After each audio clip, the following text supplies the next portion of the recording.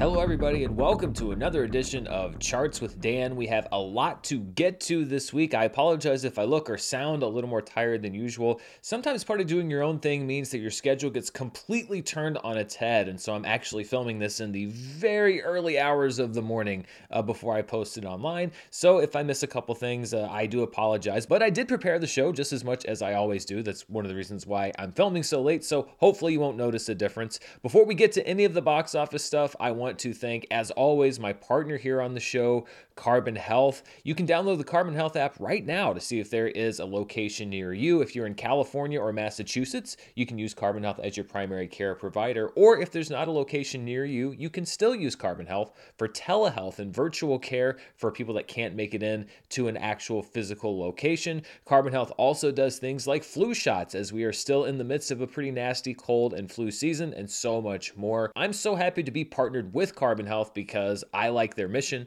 which is to make healthcare as available as possible, as affordably as possible to as many people as possible. So thank you, as always, to Carbon Health for being my partner here on the show. And let's look at the box office for this past weekend. I feel like it was a little novella at the box office because there were so many little stories that we're going to get into. First and foremost, of course, the continued success of Avatar: The Way of Water in its seventh week, a 20.7% drop, staying on top of the box office for a seventh consecutive week. The first movie to do that since the original Avatar back in 2009. $15.9 million in week 7. Puss in Boots: The Last Wish, another incredible hold. 11.1% drop in its 6th week of release, a $10.4 million total. It actually moves up one spot to take second place.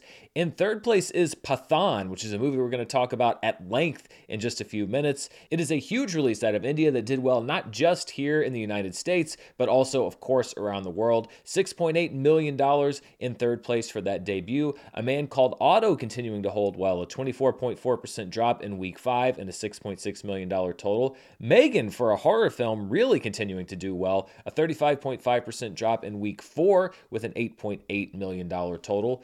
Missing, which debuted last week, has a pretty good hold, a 38% drop in its second week and a $5.6 million total. Plane is in 7th place in its third week, a 27.7% drop and a $3.8 million total. The Wandering Earth 2, which I originally had slotted to start playing the previous weekend when it started playing in China, reported grosses finally for this past weekend, just over $3 million in limited release. Left Behind: Rise of the Antichrist, not in limited release, actually in wide release, comes in 9th place with $2.5 million.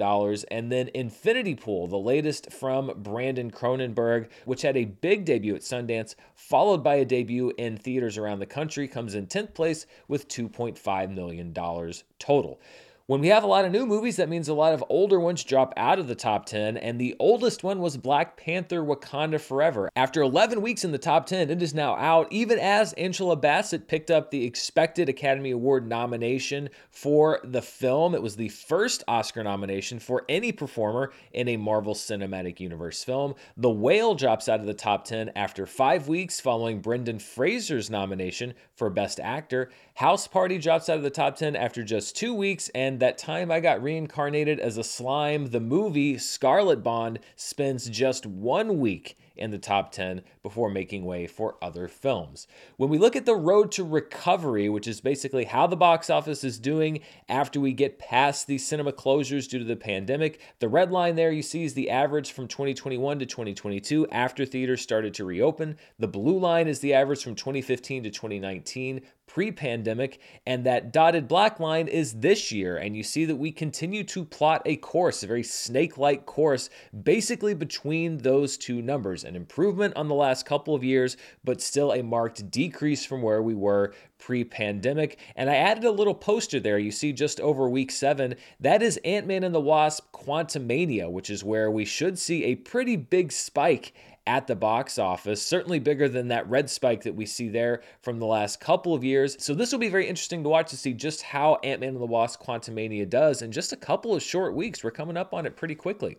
So I mentioned that Pathaan was a top 5 movie here in the United States, or I should say in the domestic market in the United States and Canada. That was the 3rd best debut ever for a film out of India in the domestic market, at least as far as I could find with my records. Bahubali 2: The Conclusion version back in 2017 still holds the top opener for a film out of India with $10.4 million, followed by RRR, which sadly only picked up one Academy Award nomination, but still an extremely popular film globally. It opened to $9.5 million last March. And then you can see the rest of the top 5, all movies that opened subsequent to RRR. So we're really seeing a huge increase in popularity in Indian cinema here domestically. Pathaan is at number 3 with $6.8 million, followed by Brahmastra Part 1 Shiva, which opened last September with $4.5 million, and Ponniyin Selvan Part 1, which also opened last September here domestically with just over $4 million. And Pathaan was a huge hit globally. It is the 4th part of what is called the YRF Spy Universe, or Yash Raj Films. It also featured the return of Shah Rukh Khan, or SRK, who is the lead of the film, the first time he's been the lead of the film in a few years.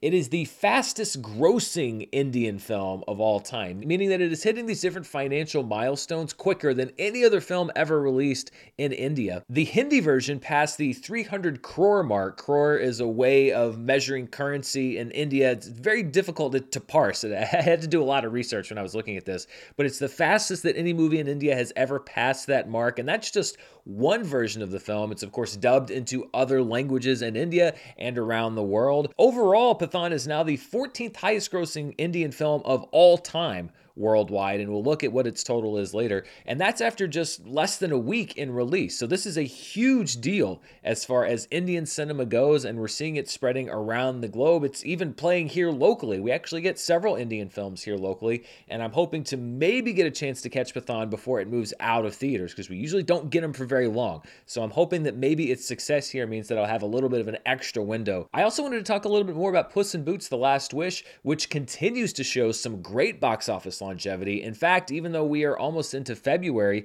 it has taken a record for the box office year of 2022 as far as movies opening in 2022.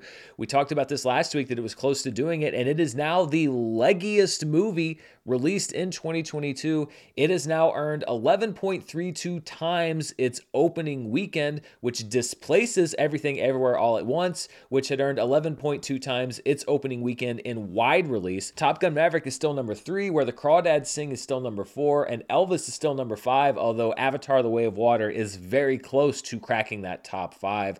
But Puss in Boots: The Last Wish really hanging around and showing some great box office legs. It just picked up that nomination for Best Animated Feature Film, and I know that a lot of people are saying like, oh, well, Guillermo del Toro's Pinocchio is probably going to win, and I'd say it's the odds-on favorite, but there is a lot of support for Puss in Boots: The Last Wish, and if there's a big push as Oscar voting closes, I could see it getting it done. If it were to win, I'll say this, I would not be shocked. Of course, we also have our required Avatar versus Avatar: The Way of Water update to see just where we think, or where I think, the final domestic gross for Avatar: The Way of Water is going to land. And I still believe that it is going to fall short of the domestic mark of the original film, especially when you look at this chart. This is the cumulative daily box office for both Avatar, which is in blue, and Avatar: The Way of Water, which is in orange. You see that the gap was really pretty pronounced about 3 weeks into the release cycle, but look at how much that gap is closing. I think within 7 to 10 days, those lines are going to intersect, and Avatar will begin outgrossing Avatar: The Way of Water at that point in its release cycle. The sequel's just not quite having the same incredible longevity, which, by the way, maybe 1 or 2 movies ever released have had the same kind of longevity as Avatar. But these are 2 lines that I expected to intersect, that I think are going to intersect, and really one reason why is when you look at the daily box office adjusted for inflation, and you see that widening gap between Avatar and Avatar: The Way of Water. When you adjust those grosses, you see that gap exploding now, and it's just incredible, the rocket fuel that the original Avatar had and the amazing box office run that it had. There's no shame in not being able to replicate that box office feat. When we look at the 2022 domestic box office, Avatar: The Way of Water has closed the gap even more on Top Gun: Maverick. It's now less than $100 million behind Top Gun: Maverick's domestic box office gross. So the question now is, does it have about $98 million more domestically left in the tank to become the highest grossing film film of 2022. I've said that I don't think that it will be, that I think it's going to be close. And when we look at Top Gun Maverick versus Avatar at their daily box office, the reason why, again, look at the Top Gun Maverick line there in red, it is narrowing that gap. And I expect maybe this week, maybe not, that red line again is going to intersect the blue line, and that Avatar: The Way of Water is going to fall just short of Top Gun Maverick when we talk about domestic grosses for movies released in 2022. The Way of Water actually just beat out Top Gun Maverick when we look at the highest grossing seventh weekends in wide release by a little under $500,000. But I expect Top Gun Maverick to start winning those competitions, winning the daily box office competitions. By the way, it's not a competition. These two movies aren't enemies. It's kind of like a horse race, but it doesn't really matter who wins because both horses are just going to get put out the stud. It really does not matter.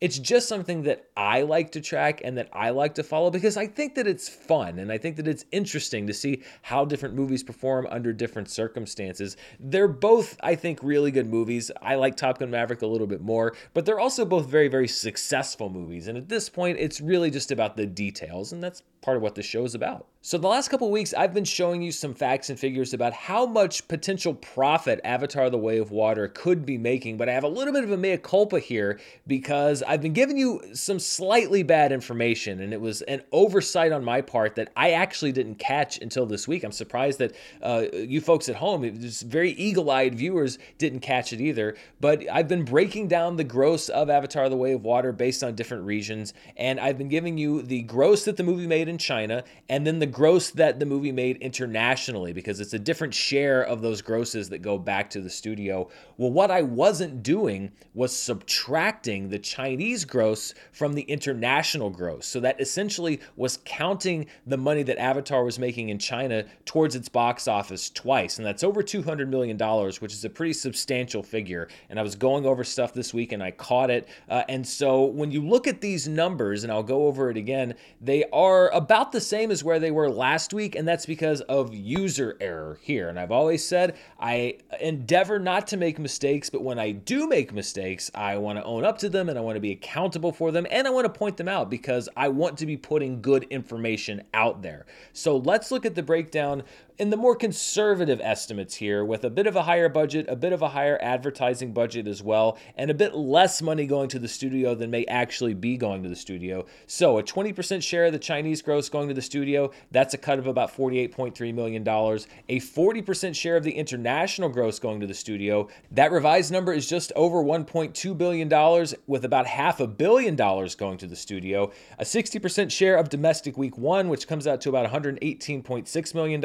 A 55% share of domestic week two, which comes out to about $88.2 million, and a 50% share of the domestic gross from week three on, which comes out to about $131.3 million. When you add it all up, it's about $888.2 million of money coming back to the studio after the cut is taken out by exhibition, with the costs, again, on the more aggressive side at about $650 million. That puts Avatar: The Way of Water's profit right now at about $238.2 million under less ideal circumstances. But let's get a little bit more aggressive given the best case scenario numbers, and I think that the answer really lies somewhere between these two figures. A 20% share of China and a 40% share internationally stays the same, but this is assuming a 65% share of the domestic gross. I mentioned last week I got some insider information from somebody who's in the exhibition industry who said that, at least for traditional exhibition, meaning non-IMAX, etc., that the studio was getting 65% of the gross flat out. So this is kind of assuming that 65% share also applies to IMAX and all other ways of showing the film domestically. A 65% share of what the movie's made so far is just over $400 million, and then I cut the budget and the advertising down a little bit as well. So that adds up to income around $953.6 million, costs at about $550 million, for a profit of just over $400 million. So by my estimates, that leaves about $250 to $400 million of profit so far after paying back costs and all of the expense to make the movie, etc., to give out to James Cameron and to go back to the studio and the shareholders, etc. There's no exact science because we're never going to get exact numbers. Nobody in Hollywood ever gets exact numbers that they think that they can reliably trust about how much money comes back in from a movie, but that's my best guess. Before we move on, I want to thank one of our sponsors this week. This episode is sponsored by BetterHelp. The beginning of a new year is often about finding that best version of yourself, but it's easy to lose track of how to do that. I know the day-to-day of running this channel means that I sometimes lose focus on myself and what's best for my own well-being and who I want to be. Therapy is something I've been interested in trying for a while now, and that's why I was happy when BetterHelp came on board as a sponsor for the channel. I jumped at the chance to start using the service, and I've already had a great session with a therapist that was recommended based specifically on my goals and needs. Mental health is something that many people aren't comfortable talking about publicly, but it is so important. It's not just for people that are going through a difficult or a traumatic time. I found that everyday stress can add up, and BetterHelp has already been useful to talk about some of that with a professional. BetterHelp is entirely online, flexible to your schedule, and convenient. After filling out a brief questionnaire, you'll be matched with a licensed therapist, and if you'd like to switch therapists, you can do so at any time, free of charge. If you want to live a more empowered life, therapy can get you there. Visit betterhelp.com/Merle today to get 10% off your first month. That's BetterHelp, HELP.com/Merle.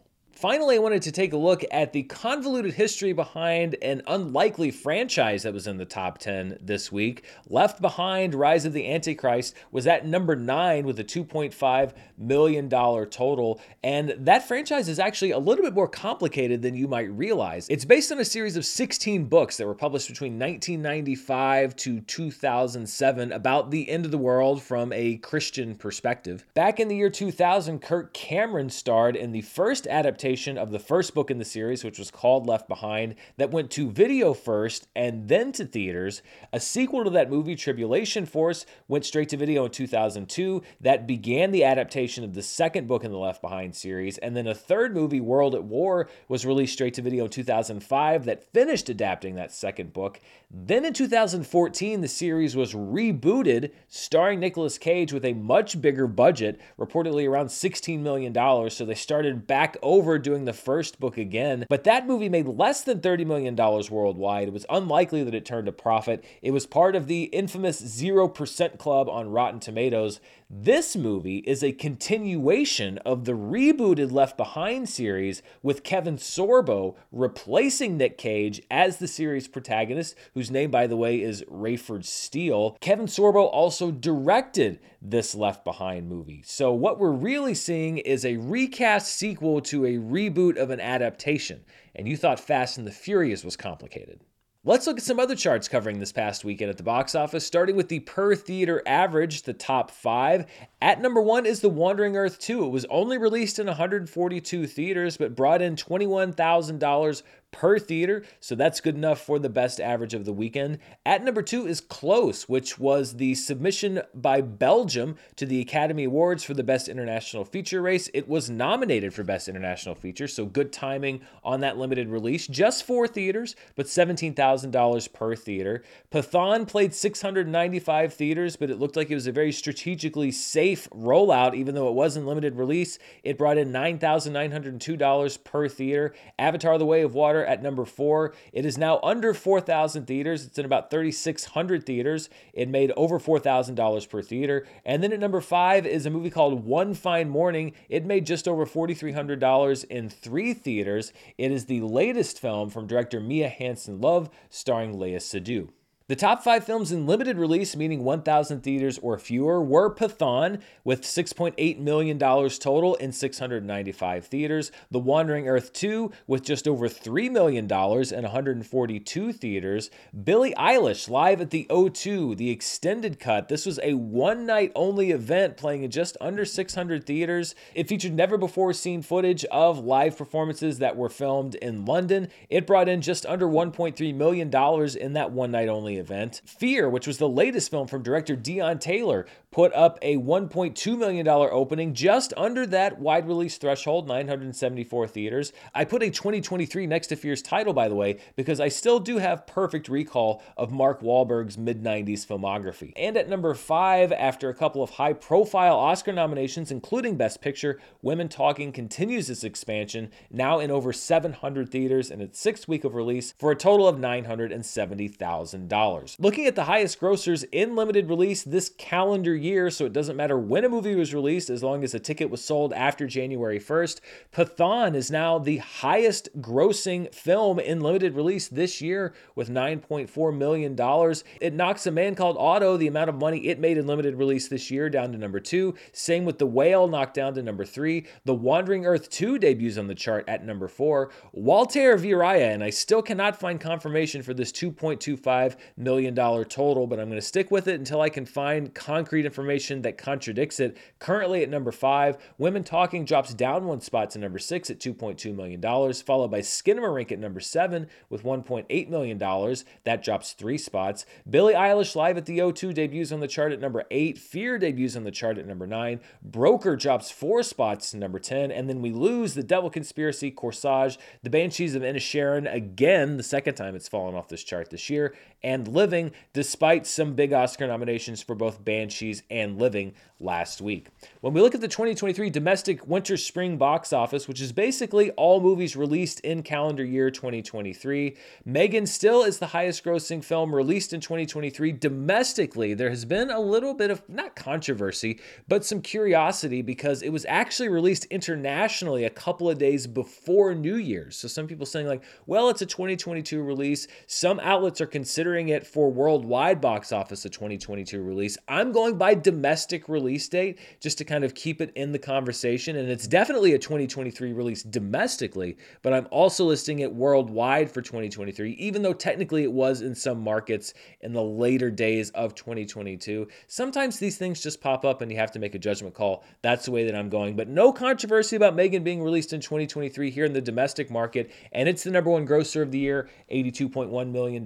Plane is at number 2. Missing is at number 3. Pathaan debuts on the chart at number 4. House Party drops down 1 spot to number 5. Left Behind, The Rise of the Antichrist debuts at number 6. The Wandering Earth 2 debuts at number 7. Infinity Pool debuts at number 8. Walter Viraya drops down 4 spots to number 9. Skinamarink drops 4 spots to number 10. And then That Time I Got Reincarnated as a Slime, The Devil Conspiracy, Sheen Ultraman, and The Sun all drop out of the 2023 domestic winter-spring box office. When we look at this year's box office by calendar gross, meaning all tickets sold after January 1st, no matter when the movie was released, Avatar: The Way of Water sold the most tickets this year, $219.8 million, followed by Puss in Boots: The Last Wish. It overtakes Megan to become the second highest grossing calendar film of the year at $85 million.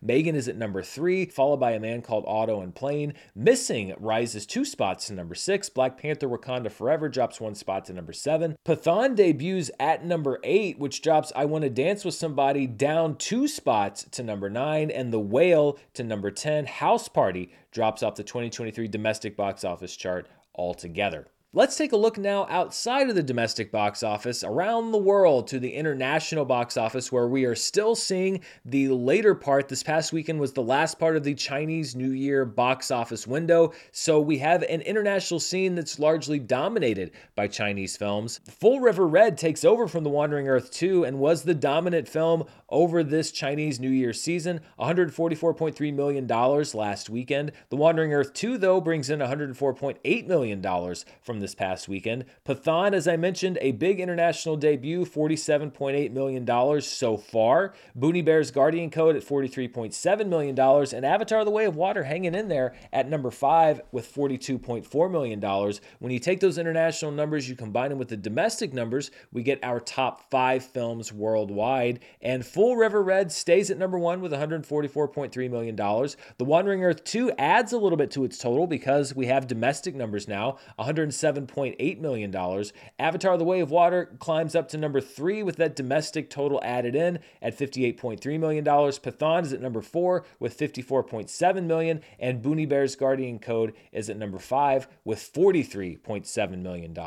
So I'm going to show you a worldwide box office chart for 2023 with the caveat that it is incredibly difficult to find reliable information across several different sources about just how much money specific movies have made right now. This is going to take a little bit of time to settle. So some of these movies, you may see grosses that are higher or lower than are listed here. This is really based off of me looking at about 12 different places and making a judgment call as to how much movies have made and where they are on this chart.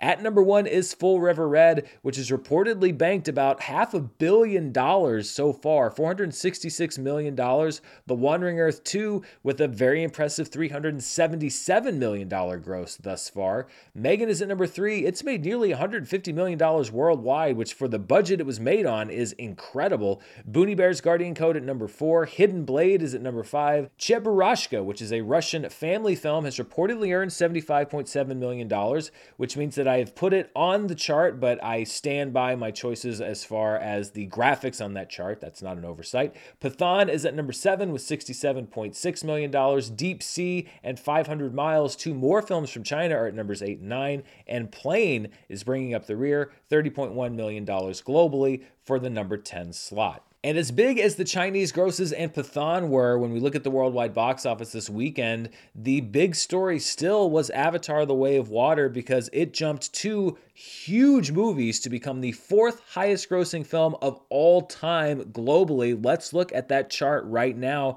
At number 1 is still the original Avatar with $2.9 billion. Avengers Endgame right behind at number 2. Titanic at number 3. And now we have Avatar: The Way of Water at number 4 with $2.117 billion. That means that James Cameron has now directed 3 of the 4 highest grossing films of all time globally, which is an incredible feat. Star Wars The Force Awakens is bumped down 1 spot to number 5. Avengers Infinity War drops down 1 spot to number 6. And then we have Spider-Man No Way Home, Jurassic World, The Lion King, and The Avengers. So now the big question is, A, can Avatar: The Way of Water pass Titanic to become the 3rd highest grossing film of all time? And B, how much is Titanic going to make in its re-release later this year? And will it reclaim that spot at number 3 if it loses it to Avatar: The Way of Water? We just don't know yet. But again, this movie just keeps going. It looks like $2.2 billion is probably guaranteed. We'll see if it gets to $2.3 billion after that. But again, yet another phenomenal global box office run for James Cameron. Many people expected less, but he's showing us time and time again that we should expect no less from him. So this is the point in the show where I like to take a look at a weekend from box office history, but also acknowledge some figures that have passed away in the entertainment industry, particularly impacting movies and TV. And there were a trio of actresses that had an impact multi-generationally that I wanted to acknowledge this week. The first is Cindy Williams, who was a BAFTA nominee for Best Supporting Actress for her role in George Lucas's breakout film, American Graffiti. She also had a role in Francis Ford Coppola's The Conversation, part of a GOAT run for him as a director. But Cindy Williams was probably most famous for playing Shirley alongside Penny Marshall as Laverne in the hit TV show Laverne and Shirley, which was a spinoff of Happy Days. Laverne and Shirley was a top 5 TV show for its first 4 seasons, bringing in over 30 million viewers a week. Cindy Williams would go on to guest star on over a dozen TV shows in the years since.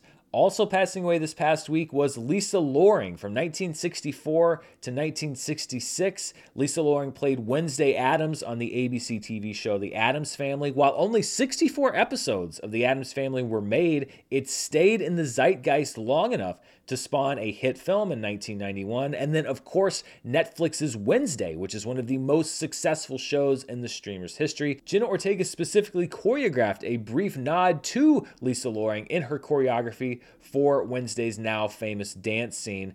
And finally, an actress who had an impact on so many different fandoms across so many different forms of media, Annie Wersching. She was the Borg Queen in season 2 of Star Trek Picard, which wasn't my favorite season, but I thought that she was good in it. She was also a regular on the series Bosch, a regular on the series The Runaways, as well as Timeless and The Vampire Diaries. She voiced the role of Tess in The Last of Us, which is a role taken over by Anna Torv in the current HBO Max series. And my first introduction to her was as Renee Walker in the hit Fox TV show 24. She played that role across several seasons opposite Kiefer Sutherland. It really has been interesting to see the outpouring of love for Annie Wersching over this last few days, because she meant so much to so many different people, because she was so versatile and was in so many different shows and movies and video games, etc. It's rare to see somebody who's had such a seismic impact on so many different people, along with Cindy Williams and Lisa Loring, all of them leaving a huge legacy behind, future, past, and present. And as always, my thoughts go out to their friends, family, and fans. Let's look now at a weekend from box office history, and we are going back 25 years to January 23rd to the 25th, 1998, the fourth weekend of the year, which saw Titanic continuing its phenomenal box office run, $25.2 million in its sixth week of release, just a 15.9% drop from the previous weekend. Not so close at number 2 was Spice World, starring the Spice Girls. Yep, we're in 1998, and that's just what the world was back then. $10.5 million in second place. Wouldn't it have been hilarious if Spice World was the movie that took down Titanic at number 1, but it didn't even come close. Good Will Hunting, as Academy Awards season started ramping up, in its 8th week of release, saw a 28% drop and an $8.5 million total. It would go on to win the Academy Award for Best Original Screenplay, as well as Best Supporting Actor for Robin Williams. As Good as It Gets, in its 5th week, had a drop of less than 10% on its way to Academy Awards for both Jack Nicholson and Helen Hunt, a $7.5 million total. And in its 2nd week, Denzel Washington and John Goodman in Fallen rounded out the top 5 with $4.9 million, just a 46% drop. Fallen is a movie that I think has found an audience after the theaters. I've heard a lot of people that still reference Fallen as one of their favorite thrillers. Another movie that I wanted to acknowledge, though, that opened in 9th place that weekend was the film Phantoms, which made just over $3 million.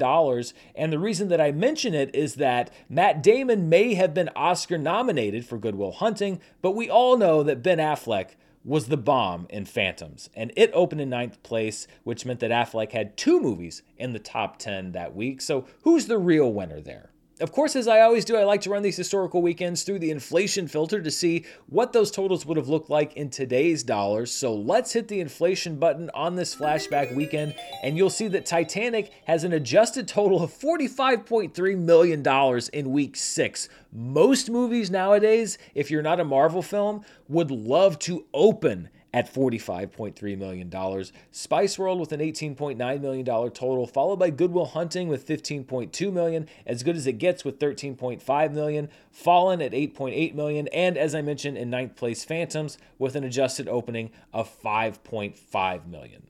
Before we move on, I'm going to thank the sponsor for today's show, AG1 by Athletic Greens. We are well into January, which means it is time to buckle down and really think about making better choices. And AG1 is an easy and delicious choice when it comes to giving your body what it needs. So what is AG1? Well, with one delicious scoop, you're absorbing 75 high-quality vitamins, minerals, whole food sourced superfoods, and more to help you start your day right. And it is super simple. I can either put a scoop right into a cup of water, or if I'm feeling adventurous, mix it into a shake for breakfast at home. Either way, it's a quick and tasty way for me to start the day off right and make sure that I'm supporting not only my gut health, but my immune system, my recovery, focus, and so much more. If you don't take a multivitamin or you've been trying to figure out which one to take, AG1 is a great choice because it's full of high-quality ingredients that your body will actually absorb. So right now, it's time to reclaim your health and arm your immune system with convenient daily nutrition. And to make it easy, Athletic Greens is going to give you a free 1-year supply of immune-supporting vitamin D and 5 free travel packs with your first purchase. All you have to do is visit athleticgreens.com/Dan. Again, that's athleticgreens.com/Dan, D-A-N, to take ownership over your health and pick up the ultimate daily nutritional insurance. And I want to thank AG1 by Athletic Greens for sponsoring today's show. Before we wrap up, let's look, as we always do, at the streaming charts to see what people are watching at home through the various different streaming services. And we will start with the iTunes Store. And at number 1 is Megan, which is still in the top 5 at the box office, but also available now for purchase and premium video on demand, which are those higher price rentals. Good enough for number 1 on the chart, so it's bringing in money across several different revenue streams. Triangle of Sadness is at number 2, perhaps because of its surprise nominations for Best Director and Best Picture. Puss in Boots: The Last Wish is at number 3, another movie doing incredibly well in theaters and also On the home market, this is a great hybrid performance for this film. Ticket to Paradise is at number 4. Tar is at number 5. The Banshees of Inisherin returns to the chart, available for rental, perhaps boosted by its Oscar nominations. Devotion is at number 7. Everything Everywhere All at Once returns to the chart. The Oscar leader, 11 nominations at the Academy Awards, so I think some people checking out that movie. Lyle Lyle Crocodile returns to the chart at number 9, and The Menu stays on the chart at number 10. Let's look at the most watched programs on Netflix. This is the Netflix chart for the week of January 16th through the 22nd. At number 1 is the Netflix movie Doggone, which, as I mentioned last week, is about a dog that's gone. It had a PFV of 13.23, meaning that 13.23 million Netflix users could potentially have finished viewing Doggone. So Rob Lowe back on top of the world. At number 2 is Jung-E, which is the latest Netflix showcase for South Korean talent, a PFV of 11.7. That 90s Show Season 1 debuts at number 3 on this chart with a PFV of 10.59, so a healthy number of people finishing the entire first season, and that's just over the first 3 or 4 days of release. Ginny and Georgia Season 2 is at number 4. Vikings Valhalla Season 2 is at number 5. Wednesday Season 1 stays on the chart at number 6, a PFV of 7. The Pale Blue Eye is at number 7 with a PFV of 5.88. The hatchet-wielding Hitchhiker spends the second week on the chart at number 8 with a PFV of 5.84. Glass Onion remains on the chart with a PFV of 5.21. And Ginny and Georgia Season 1 rounds out the top 10 with a PFV of 4.63. Looking at the 10 most watched Netflix programs released in 2022, even if those viewership numbers bleed over into 2023, you'll see that Glass Onion has now broken into the top 5 with a PFV of 123.5, and it will soon pass The Gray Man for number 4 on the list. So Glass Onion becoming one of the most popular Netflix movie or TV shows for the entire year, as expected, considering they've shelled out about $250 million for 2 movies there. Purple Hearts drops down there to number 6. Everything else stays the same as Wednesday Season 1 continues to run up the score as the most watched program of 2022 on Netflix. And when we look at the most watched Netflix programs from June 2021 to present, June 2021 is when they started providing these numbers, we see that Glass Onion has jumped up to number 8 on that list. Glass Onion should be up to number 7 by next week, and we'll see where it goes from there. And then you see Wednesday Season 1 continuing to creep up on Squid Game. I don't know if it's going to catch it, but it's going to get awfully close. A 245.6 PFV to Squid Game's 279.2. Finally, we have the Nielsen ratings, which were not released for streamers last week by the time I did the show, or at least not on their website when I looked at it. Other people said, like, no, the ratings came out. I saw them. You may have seen them elsewhere. They certainly were not listed officially on their site. So instead of taking you through 2 different sets of Nielsen ratings, I just combined 2 weeks of them. This basically closes us out for 2022 because Nielsen ratings are delayed by about a month. So this covers the window of December 19th, 2022 to January 1st, 2023. And the good news is that from this point on, I can really start keeping track of the hours, etc., to give you a full picture of the Nielsen ratings now that I'll have a full calendar year to actually start tracking them. But let's see what the most watched movies, first of all, were for the last 2 weeks of 2022. And no surprise, it was Glass Onion, and it wasn't even close. 85.1 million hours watched for Glass Onion for December 19th through January 1st. Strange World on Disney Plus was number 2, but with over a 60 million hour difference. So a runaway win for Glass Onion there. Home Alone was at number 3. How the Grinch Stole Christmas at number 4. Matilda the Musical managing a top 5 debut. Elf was at number 6. Home Alone 2 Lost in New York was at number 7. The Invitation debuting on the chart at number 8. National Lampoon's Christmas Vacation at number 9. One of my favorite Christmas movies. Actually, pretty much all my favorite Christmas movies are on this list. And then at number 10 was The Volcano Rescue from Wakari on Netflix. Looking at the most watched streaming shows for December 19th through January 1st, at number 1 was Tom Clancy's Jack Ryan on Amazon. There were a lot of dads home for the Christmas holidays, and they were all watching Jack Ryan, and also Mara because she loves that show. Wednesday was a strong number 2. It actually almost still took that title from Jack Ryan despite being out for quite some time. Wednesday is just that popular. Emily in Paris was at number 3. The Recruit at number 4. Coco Melon at number 5. Yellowstone on Peacock at number 6. NCIS NCIS at number 7. The Best Man, the final chapters on Peacock, also cracking the top 10, a very rare double Peacock sighting on the streaming ratings. This is a continuation of the film series from Malcolm D. Lee, starring Morris Chestnut, Taye Diggs, Regina Hall, Terrence Howard, Nia Long, and many, many others. So a great cast, a popular film series, and a popular show over that holiday break. Bluey on Disney Plus makes the top 10 with 22.7 million hours watched, and then Friends on HBO Max rounds out that top 10. And finally, when we look at these rankings by watch time per available episode, so how many hours were these series watched given the individual episodes available, Wednesday does top this chart, 7.21 million hours watched per episode for 8 available episodes, followed by The Recruit with 5.52 million,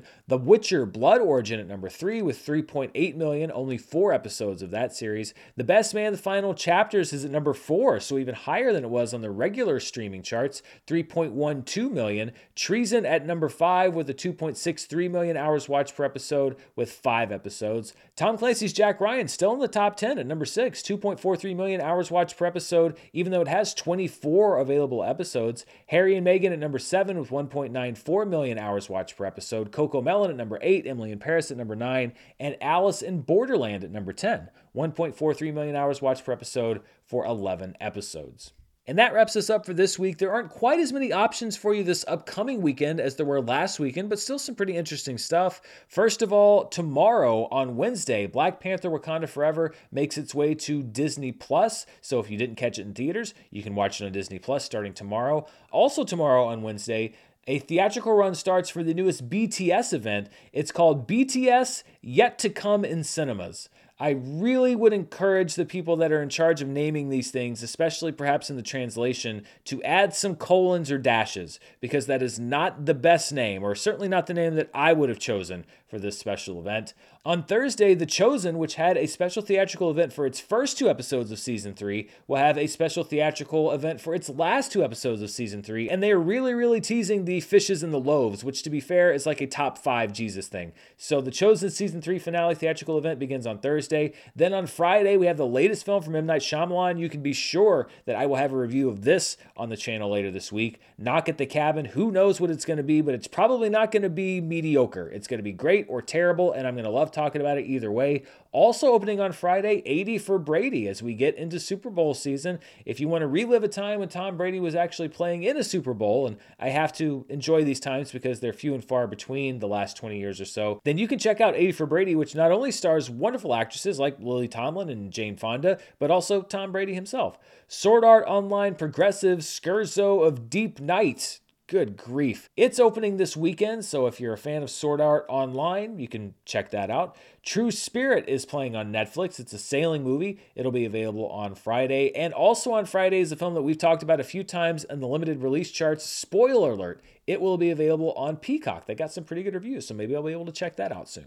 And that pretty much does it for us here on Charts with Dan. Thank you so much for watching. Thanks to my partners, Carbon Health, and of course my sponsors this week, Athletic Greens, the makers of AG1, and BetterHelp. You can find information about all of those great sponsors down in the description below. Be sure to stay tuned here this week. Not only am I going to have a review for Knock at the Cabin, I'm also working on a little explainer video for this whole Andrea Riseborough Best Actress nomination thing. I decided to wait and see what happens with the Academy meeting that's supposedly happening today. There's so much floating around about this and what's going on and what happened and what didn't happen, where there's some rules broken.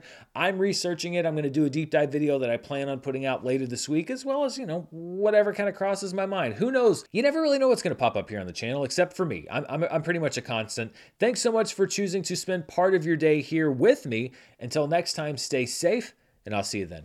Bye.